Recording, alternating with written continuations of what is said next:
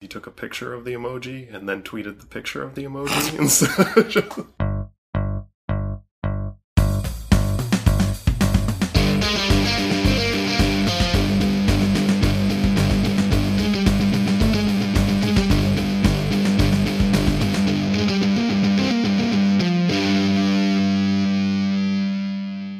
Hey everyone, welcome to another episode of Geek Chew. I'm Eamon. And I'm Charlene.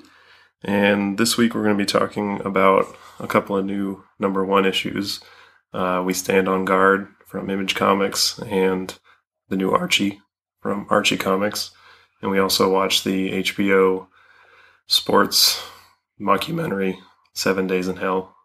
And we'll be talking about that too. So, San Diego Comic-Con was this weekend, and I thought...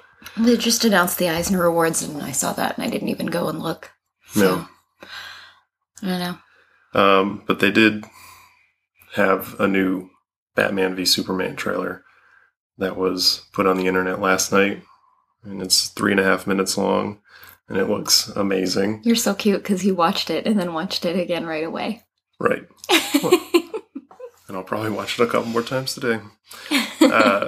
But yeah, it was really good. Like, it revealed a lot more of the plot or the genesis of the conflict between Batman and Superman, and you get to see Wonder Woman kind of in action for a couple frames, and a lot more Batman. Yes, a lot more Batman, which is exciting. Very exciting. And they even have him in like different settings than you like, more than just nighttime in Gotham. Like, there was some desert scene where he's all camoed up and has this stuff. It was awesome. Very, very exciting. Yeah. And, they have Kryptonite and Lex Luthor and all that stuff is going to play into the movie in some way, but it is very exciting. They also had some new Sherlock footage came out. Oh, really? Yeah, we've been waiting for season 4 for a long time. The stuff that came out is actually like a trailer sort of for their... You know how, I guess a lot of English shows on the BBC and stuff have Christmas specials? Yes. They have a Christmas special coming out that's set in Sir Arthur Conan Doyle's, like, Sherlock. Oh, really? Time oh, fun. Where, Fun. He's wearing the deerstalker cap. And Did you and Courtney finish up watching all of those? No. Oh, you haven't caught up. Okay. No. Which, the deerstalker cap thing is not actually from the books. It's from, like, the TV show that... Yeah. Anyway. But he's wearing it in this TV show as well. Yeah. And they're actually going to, I guess, release it in some theaters, select theaters. So who knows if it'll be close to us, but I would definitely go see that. And so that's exciting. I don't know when season 4 is supposed to start, but some other Comic-Con notes. Wesley Snipes is there. Really? I guess he said that he's had talks with Marvel about returning for more Blade. There was nothing really set in stone. There's no actual negotiations or anything. But, that... I don't know. I mean, how do they pull that off? I mean, Blade doesn't age. Wesley Snipes clearly has. But, I mean, they can do a lot with I don't know. Technology these days. I'm not sure it's a great idea. I mean, the first Blade movie was really good. After that, they were okay. Yeah. But Marissa Tomei was cast as Aunt May for the new Spider-Man, which is interesting. That is interesting. She's really great. Yeah. Yeah. Just, it's different. A strange choice. Yeah, for sure. They also announced a Han Solo, like, Star Wars anthology film. Like, they're going to do the Boba Fett one, and they're going to do, like, a young Han Solo, which a lot of people are kind of like, that's probably not such a great idea. Because people aren't going to like him. Well, yeah, a lot of it is just, like, you can't really take a Harrison Ford, like, legendary character and try to rewind the clock and cast somebody to pull off the same... Yeah, that's true. Same demeanor, same... Yeah, but also, yeah, I mean, everything leading up to his role in Star Wars for Han Solo was he was not supposed to be such a great guy. Yeah. Scoundrel. So it would be hard maybe to make the audience like them. But, and, I don't know, my last like recap for the week thing was they finally have a release date for Hawkeye 22, the last issue of the Matt Fraction where and has David that been? Asher run. I didn't see any of that. I just saw that there was a release that's actually coming out Wednesday. Really? So yeah, That's 15 very July. exciting. It is very exciting. I don't even remember when the last one came out, but it was a long time ago. So I don't know. Did you have anything? I mean, not really. I've been watching So You Think You Can Dance. They're finally into like the next episode's going to be like actually getting into like the competition of the show and not the auditions. So that'll be fun. We finally finished watching American Werewolf in London and I fell asleep Yes. for the last like 10 minutes. I don't even know if it was 15. the last 10 minutes. It ended pretty abruptly. Well, I don't know what happened at all, so now I do have to go back and watch that. And also, I read the first volume of Batgirl this week, which me too. was really good and really fun, and the art is great, and I'm excited to read more. Yeah. Yeah, really like the Cameron Stewart stuff. We just talked about Gotham Academy not too long ago and picked up issue number 1 of Black Canary. Mm-hmm. And, you know, first volume of Batgirl was very good. But, you know, can't talk about one person forever, so. But yeah, that's, you know, unless you have anything else, we'll move on to our first book. Let's go ahead and get started. All right. Well, the first one is We Stand on Guard, which is published by Image Comics. It's written by Brian K. Vaughan, who does, obviously, Saga and Y the Last Man, or did Y the Last Man. He's also doing a digital series, Private Eye, which is has an interesting, I guess, setup as far as, like, it's a pay-what-you-want business model. Oh, okay, yeah. Kind of like when we went to the Museum of Fine Arts in New York, and there's a suggested ticket price. So you can go to the MFA for... That's Boston is the MFA. You mean the Metropolitan Oh, Museum yeah. of Art. So you can go to the Met for Nothing. but, you know, we ultimately just Paid decided the to recommended pay price. the recommended Right. price. But, yeah, I want to get on the website, though, and look at that and see exactly how it's set up, because it's probably good. I mean, Right. but the art is by Steve Scroce. Is that how you That's would how say I it? would Yeah, say it. that's what it looked like to me. Who I guess he did a lot of comic work in the 90s with Cable and X-Man and Image, Youngbloods, or Youngblood. But then he's been primarily working as a storyboard artist in Hollywood, mostly for the Wachowskis. He did like The Matrix and V for Vendetta. Oh, really? And I mean, basically all their movies, Cloud Atlas, even Jupiter Ascending, which we watched. And I thought it was very fun and over the top, which it was supposed to be, Right. and goofy, but whatever. That's not what we're talking about today. Right. So the We Stand on Guard, I guess, was solicited as a 6-issue miniseries. They're kind of leaving it open for the possibility to do more with how it, you know, based on how it's received and if they have more story to tell. Right. I mean, I like when there's, like, The Wake, for example. It's like 10 issues and you kind of just want to, like, have that kind of go on forever because I enjoyed that book so much. But, like, if there's no more story to tell in a series, then it turns into, like, not as great. And so, not that I think that Brian K. Vaughan couldn't do that because, you know. Right. I think that happens with a lot of TV shows. Right, they're supposed to end and then... Right, they have an ending in mind, and then it's doing too well to really finish off, and it just kind of carries on until it's unwatchable. But hopefully that doesn't happen with We Stand on Guard, because it was a good book. It was a good first issue, I thought. I thought so, too. It starts in Ottawa in 2112, and some attack has just taken place in the United States, and it's kind of unclear what the source of the attack was, or even the purpose, and there's this centered on this family in Canada that's kind of discussing the news, and all of a sudden you see Canada's under attack from the United States. And, this by page 4, there's this huge 2-page spread with bombs dropping all over Ottawa that say USA on them, or USAF. Yep. And so it kind of sets up this overarching, backstory about like what exactly happened, and was this retaliation for this other attack, and what happened with all that. But it does kind of centers on the 2 kids that survived the attack, and Tommy and Amber. Mm-hmm. Yeah, but we don't really get to see Tommy again. Right, because it jumps forward 22 years to 21-24, and it's just Amber traveling the Northwest Territories of Canada by herself, and her brother's been captured by U.S. forces. 22 years or 12 years? It's totally 12 years. Okay, because I wrote down 12, and I'm like, wow, my math's really bad, but really it was just yours.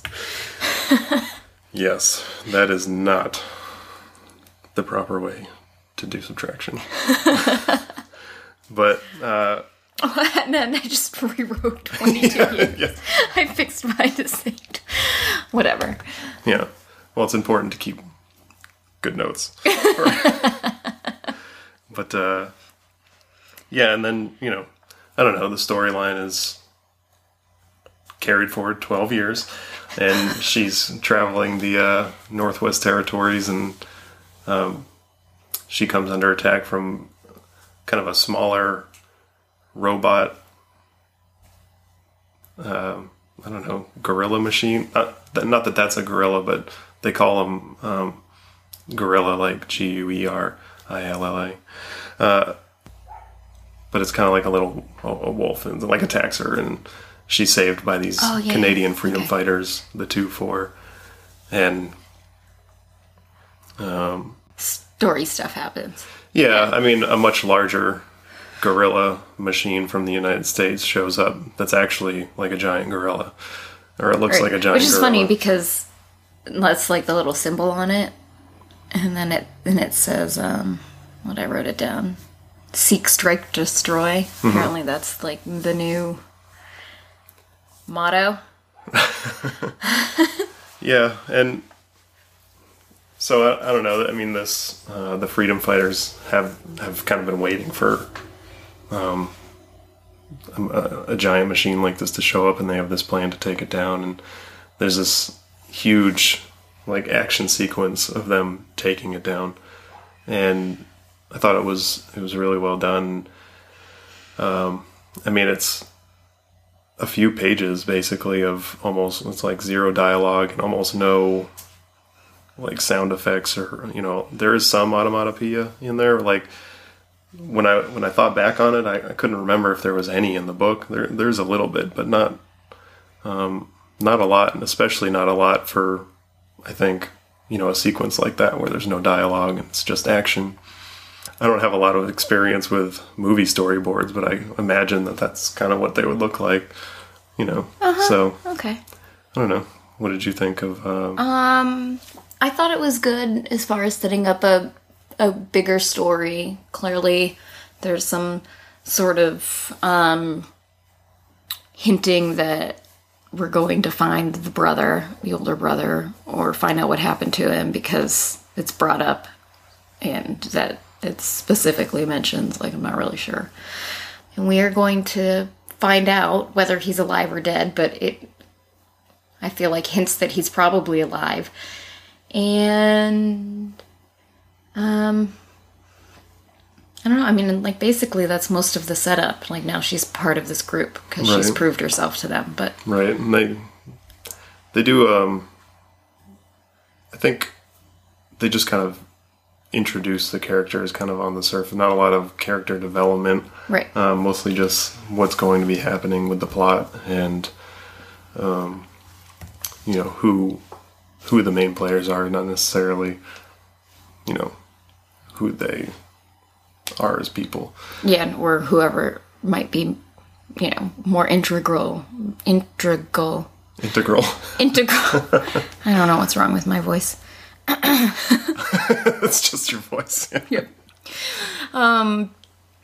Anyway, I don't know who's going to be important to more of the story later. But Amber obviously has some skills because she's been surviving in the woods for a year. Right. And she's kept that white outfit very clean. Yeah, well, it's a lot of snow, so, I mean, I like the little side thing about talking about the Superman tattoo on the one guy. Mm-hmm. And, they're in Canada. They've been under attack from the United States for a while, and this dude has a Superman tattoo, but then he goes into this whole spiel about how the dude who drew Superman lived in Cleveland, but he was from Canada, so Superman's really Canadian. I don't know, there was a lot of good, I thought, dialogue like that, but yeah, I like the art too. It's a little different than what we read on a regular basis. I can't really compare it to much. It reminds me kind of Frank Whiteley, like his stuff. I wouldn't call it like hyper real, but it's definitely.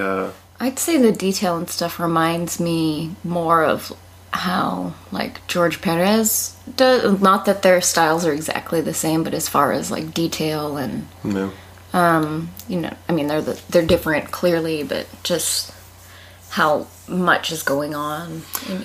There's a lot going on. I really like not just the people, but even the machines. Like they're really detailed. Like you can see the rivets on like holding the thing together, and all the snow-covered branches of the trees, and it's a really good looking book. Yeah. But I don't know. What did you think about the premise of the U.S. invading Canada? Well, I mean, it's okay for me. Like superficially, I think it's a good story. And like if I try to think about it seems kind of like an old thing to me, is like the American government being the bad guys. It's just, yeah. I mean, it's done so often, and right now I feel like there's sort of like a trend, like especially like a hipstery trend to be in love with Canada, which like there's some sort of mysterious draw that people like my sister loves Canada, and I mean I'd like to go back and visit. There's just a lot of that, and so it's fine for me, but it's not like wow, I think that's really cool or original as far as like the basic part of the idea of the. Yeah, I read an interview with Brian K. Vaughan where he talked about it, and I mean his thing was basically since he's been alive, the U.S. has been invading all these countries, but they've been far away overseas, and he just thought it'd be, more interesting to move it closer to home. But also, in the interview, he says specifically he's trying to make it not seem like it's good guys versus bad guys, the United States. He wants it to be more ambiguous. And so I guess we'll see more of that. Yeah. Well, right now we're only seeing it from the Canadian side. So, I mean, it's hard not to get that spin. Yeah. I mean, not that it doesn't bother me per se. Right. It's just a thing. Yeah. Yeah. So Yeah. I mean, it is. You said the hipster trend of loving Canada is. And instead, Brian K. Vaughan has decided to destroy Canada with an invasion. So, but I guess he's got a thing where it makes us be like, oh, the poor Canada, no Canada. I guess he collaborates with an overwhelming number of Canadians. With usually when his artists, a lot of them are Canadian, but that's just kind of funny. But yeah, it's dragged on for 12 years, which is also interesting, just because. As we've seen, just because there's a bigger force on one side doesn't mean it can't drag on with guerrilla war and all that stuff. But I mean, it is an interesting, it's interesting and it didn't really occur to me that it's like taking place in our backyard as well. Right. As far as the United States' backyard. or whatever. But No, I think it was understood. Whatever. It just, yeah. I mean, so I guess examining it from that point of view would change things a little bit. I mean, yeah, we've been at war since we were kids, basically. I mean, literally the country. Right. Since you and I were kids.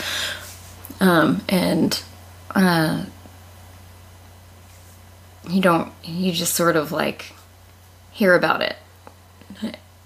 But I don't know. Yeah. I know I'm not making very coherent sentences about that, but you get it. You know what I'm trying to say. Mm-hmm. I do.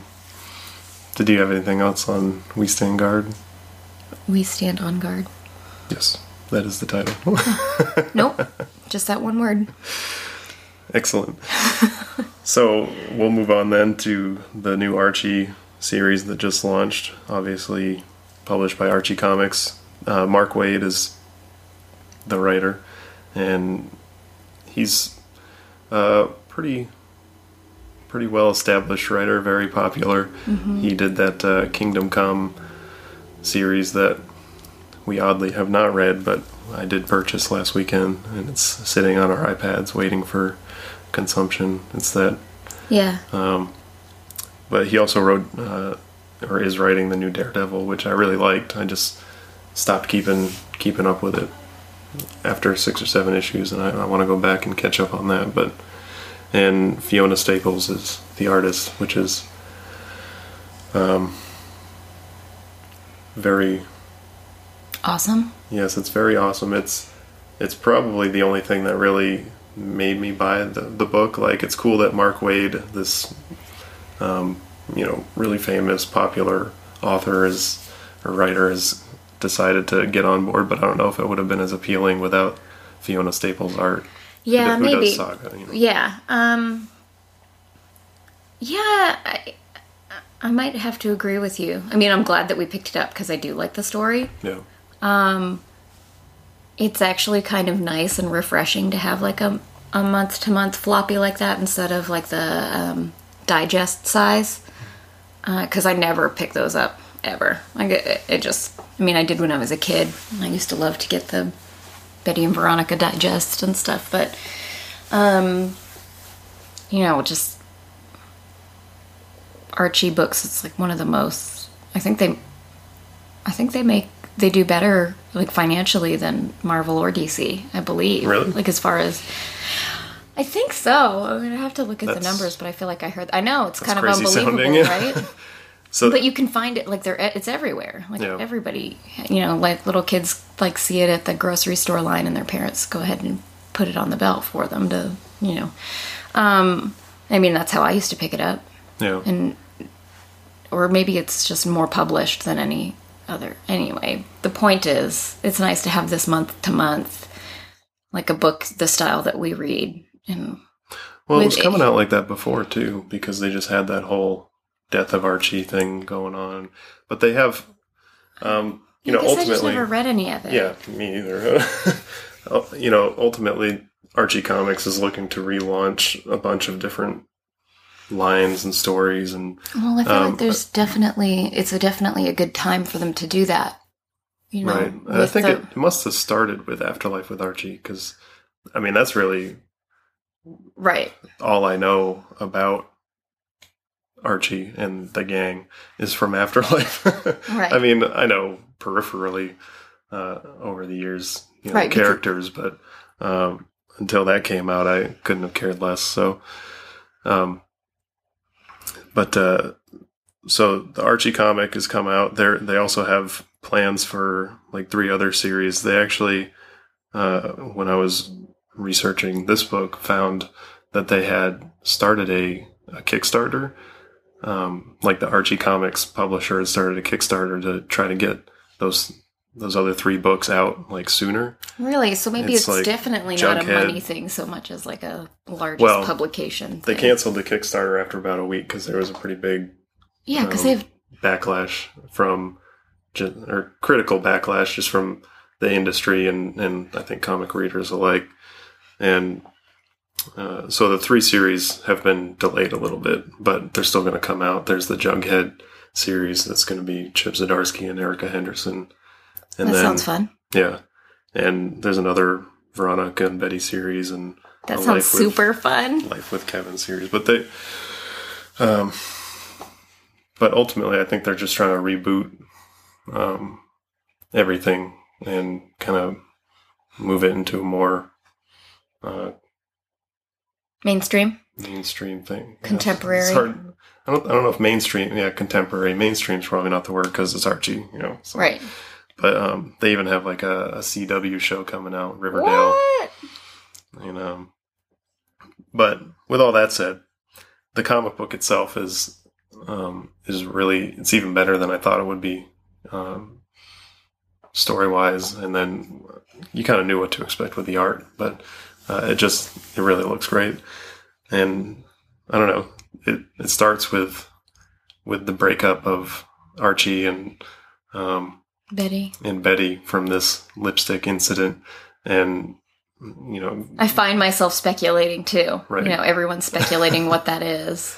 And it's Archie just kind of acting as the narrator and talking directly to the reader and introducing himself and the situation as he finds it and that he's in, and just kind of quickly moves through the school and introduces the characters. And from there the plot moves forward with their friends hatching a plan to try to get them back together. And I don't know, it's more complex than you think it would be. Yeah. I mean, I don't want to give anything away. I think people should be reading it. It's so it's fun. It's fun, and it's a lot more interesting than I thought it would be. Yeah.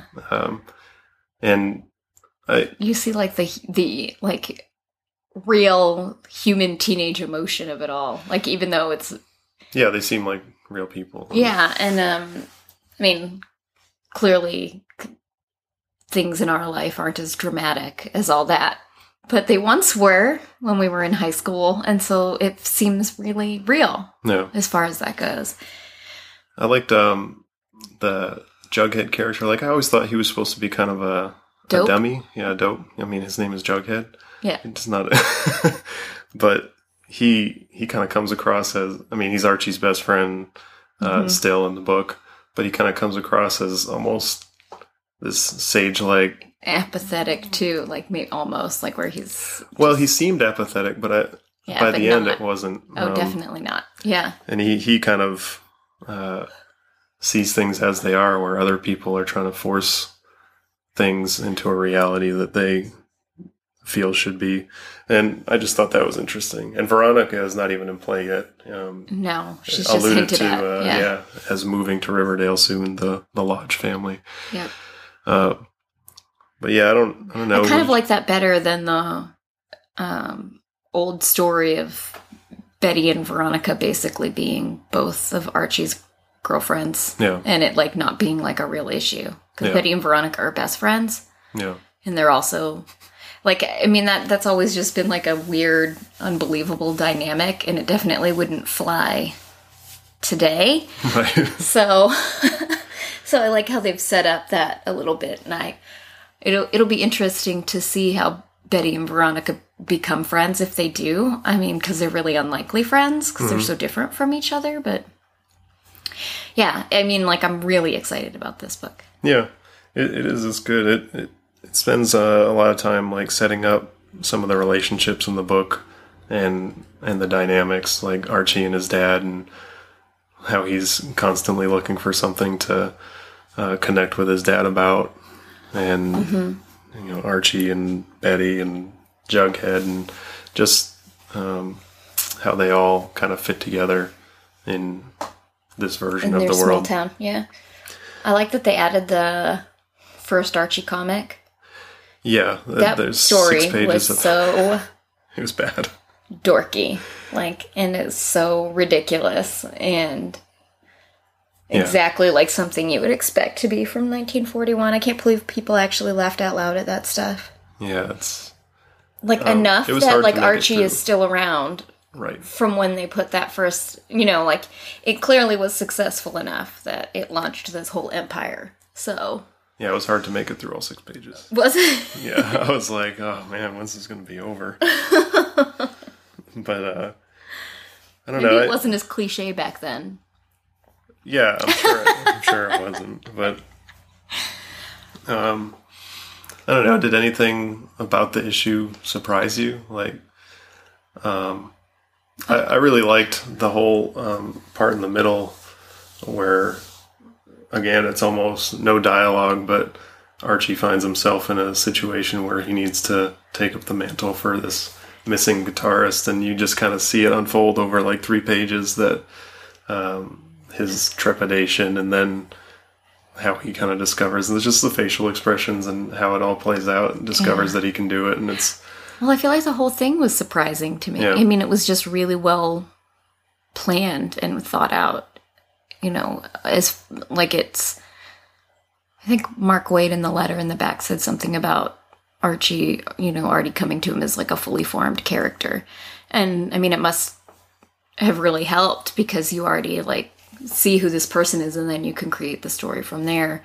But he did a good job conveying who he is as a person. Yeah. Without like, you don't have the same kind of Archie background as far as reading it when you were a kid and stuff.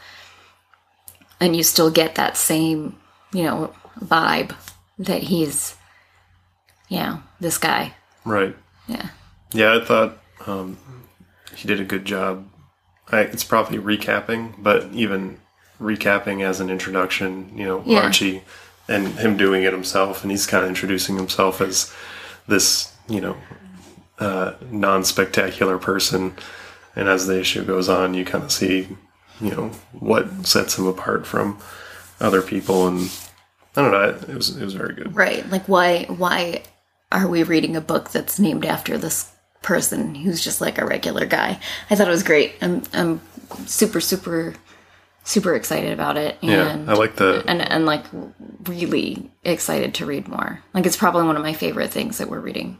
Yeah. Now, I like especially at the with end the where firsts. it's basically Archie again talking to the readers. And he basically asks for input. He's like, you can, send your responses to @Archie Comics and #lipstick incident or whatever. And it says, he's like literally telling people to do this. And I thought that was funny. But I guess that's all I really had for the first issue of Archie. But it's we'll very have to. good. I think we may have to revisit it later when it's. Yeah. Yeah. It was good. Definitely. So I guess our last thing is just the HBO mockumentary. Yep. Sports mockumentary, 7 Days in Hell, is written by Murray Miller and directed by Jake Szymanski.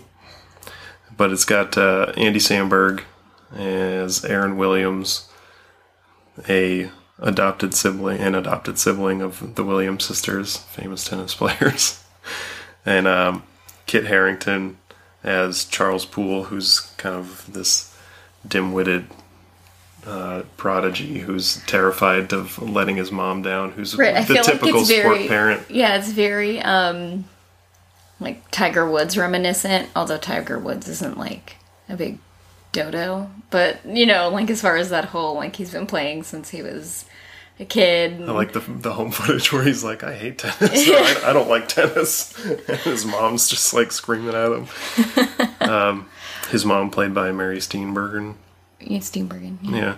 And, she's great. Yeah. It was really good. And Samberg is kind of over the top Agassi, esque tennis player. And Kit Harington, I thought, did a really good job playing the straight man in this comedy routine. There was all I have is it's so funny. I mean, and then so we sat and watched it together, and then you replayed it this morning, just sort of following you around the house on the iPad. And so I got to listen to most of it, and it's just like, I don't even have to watch it, like just hearing it after having watched it once. Yes, it's funnier the second time for sure. So I could probably watch it again and again. Like that'll be something that we can just like turn on and watch. So like, many good things about it. especially after seems like over the last decade there's been like a cultivation of the sports documentary, and Right, it's like- kind of evolved, and the 30 for 30 is kind of encapsulates the 30 for 30 series on ESPN, kind of encapsulates that, and it kind of opened the door for this parody, and this parody, I mean, it hits all the beats of a really good sports documentary, but obviously it's and also a really good comedy. right, Yeah. and it just takes it to these absurd places. It's even, the timing is even, it's like 43 minutes on HBO, which if you put it on a network and put commercials in between, it'd be like an hour-long documentary. Right. So it starts near the end of this 7-day tennis match, which Right, and then in it's Wimbledon in 2001.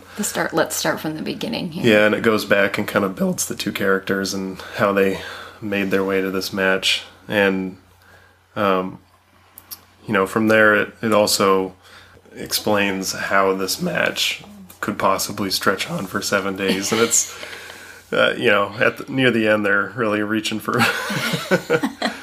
I mean, they have like streakers and a whole thing with the streakers on the tennis court. I mean, it starts out with like weather delays. Yeah, it starts out with a weather delay, and like then something perfectly normal. And it gets pretty crazy from there. There's this whole bit about Andy Samberg's character like hiding cocaine all over the court, and how they just let it go because it's not polite in England to point things out.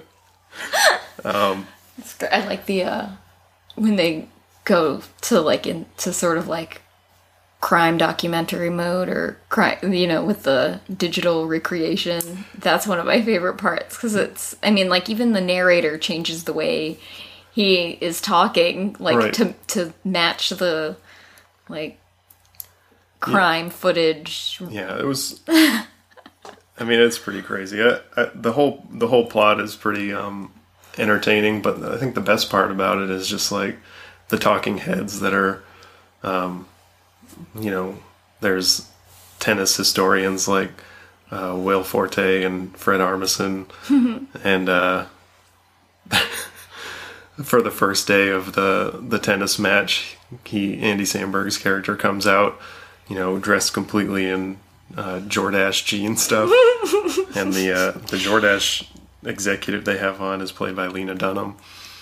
And that's who that is. Who's got like the exact same haircut. Hair and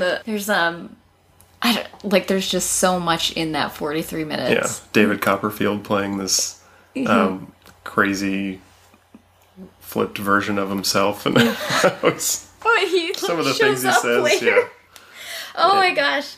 Then they have like actual tennis people too. Like they have Serena Williams and John McEnroe, and I don't know. They did a really good job. It's definitely something that I would recommend for anyone because it's funny.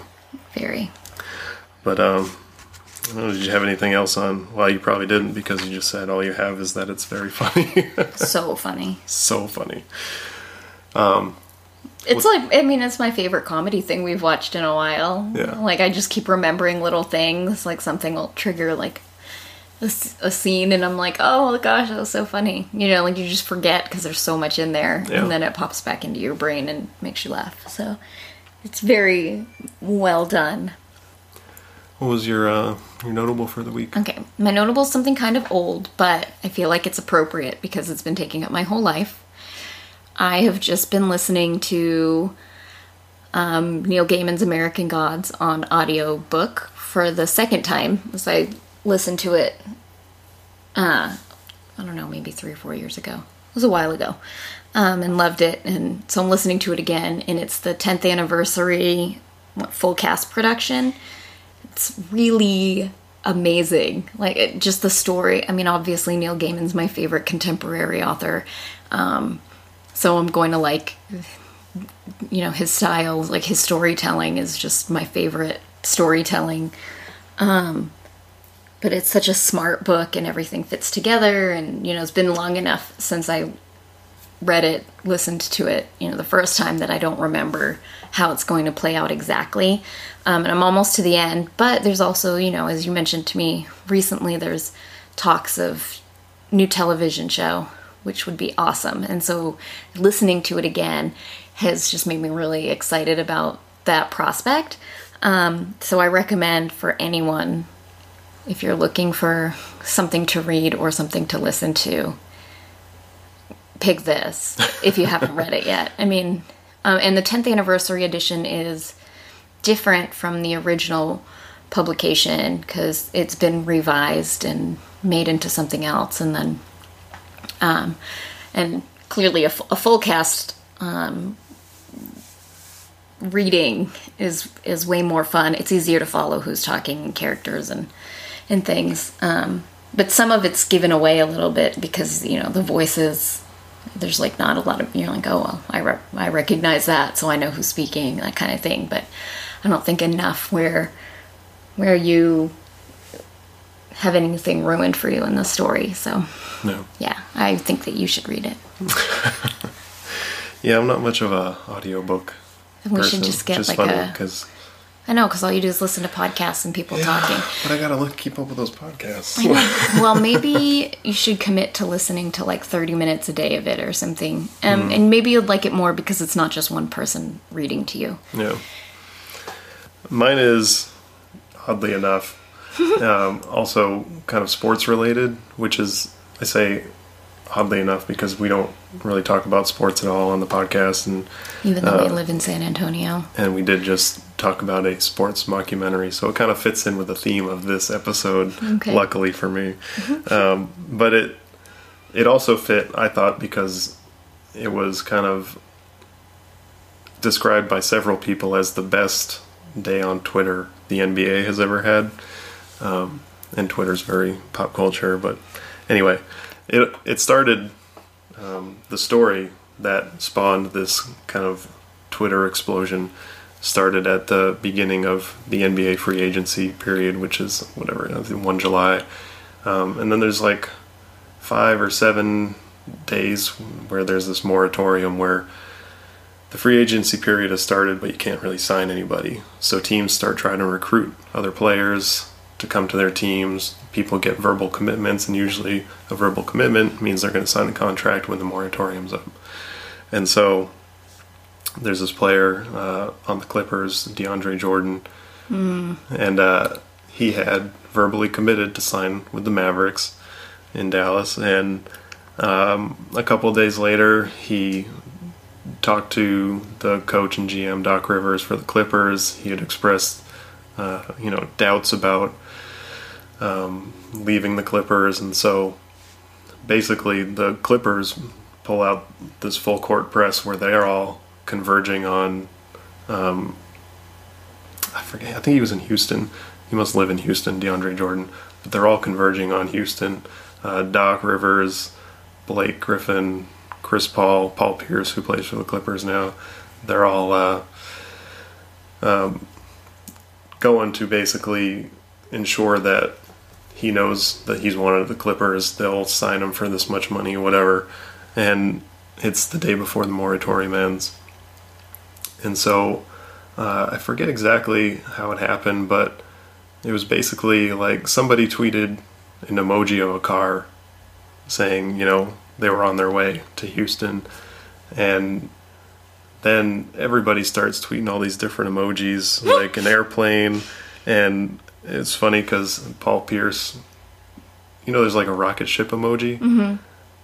The thing now is like Paul Pierce doesn't know how to use emojis because he took a picture of the emoji and then tweeted the picture of the emoji instead. But so they all get to his house, and hearing people talk about it afterwards, it wasn't really all that dramatic, but you just made it sound very dramatic right now. Well, it's because that's how it all played out on Twitter. I mean, Blake Griffin, when they were there for a few hours, he tweeted this picture of like a chair shoved up under the door handle to DeAndre's house so nobody could get in. And, but, ultimately he decided to go back to the Clippers, but just the Twitter explosion was pretty entertaining to watch, and even more entertaining to hear people talk about afterwards on some of the podcasts that I listen to. Yeah. So that was it. It was- Well, that was a fun little recap that I got to. You made me excited about something that would normally not interest me in the slightest. But speaking of sports, what exactly do you think Archie letters in? Tough to say. Track and field. Maybe he's one of those 3-sport high schooler types that whatever season it is in the comic strip, whatever sport is going on, that's what he plays in. I guess we'll find out. I have no idea. Or killing zombies. Either one. Is that an official sport these days? I wouldn't be surprised if, like, there were some schools that, like, had fake zombie. I think it should be. Killing I mean, sports. places have Quidditch. Why not zombie killing? True. I'm done. Excellent. I think I am as well. So Perfect. That'll wrap up this episode. As always, you can subscribe to the podcast on iTunes or Stitcher. You can download it from our website. Leave a comment, a review on iTunes or on our website, although the website wouldn't really help us out. Or email us. Yes, geekchew@gmail.com. Follow us on Twitter @geekchew. And We're on Facebook. we are on Facebook. Message us there. Yes. Or comment or something. Something. Yeah, I guess. I don't know. But I guess that'll just about do it. So, unless you have anything else, Nope. it was fun. It was smart. We liked it. Yes, we did.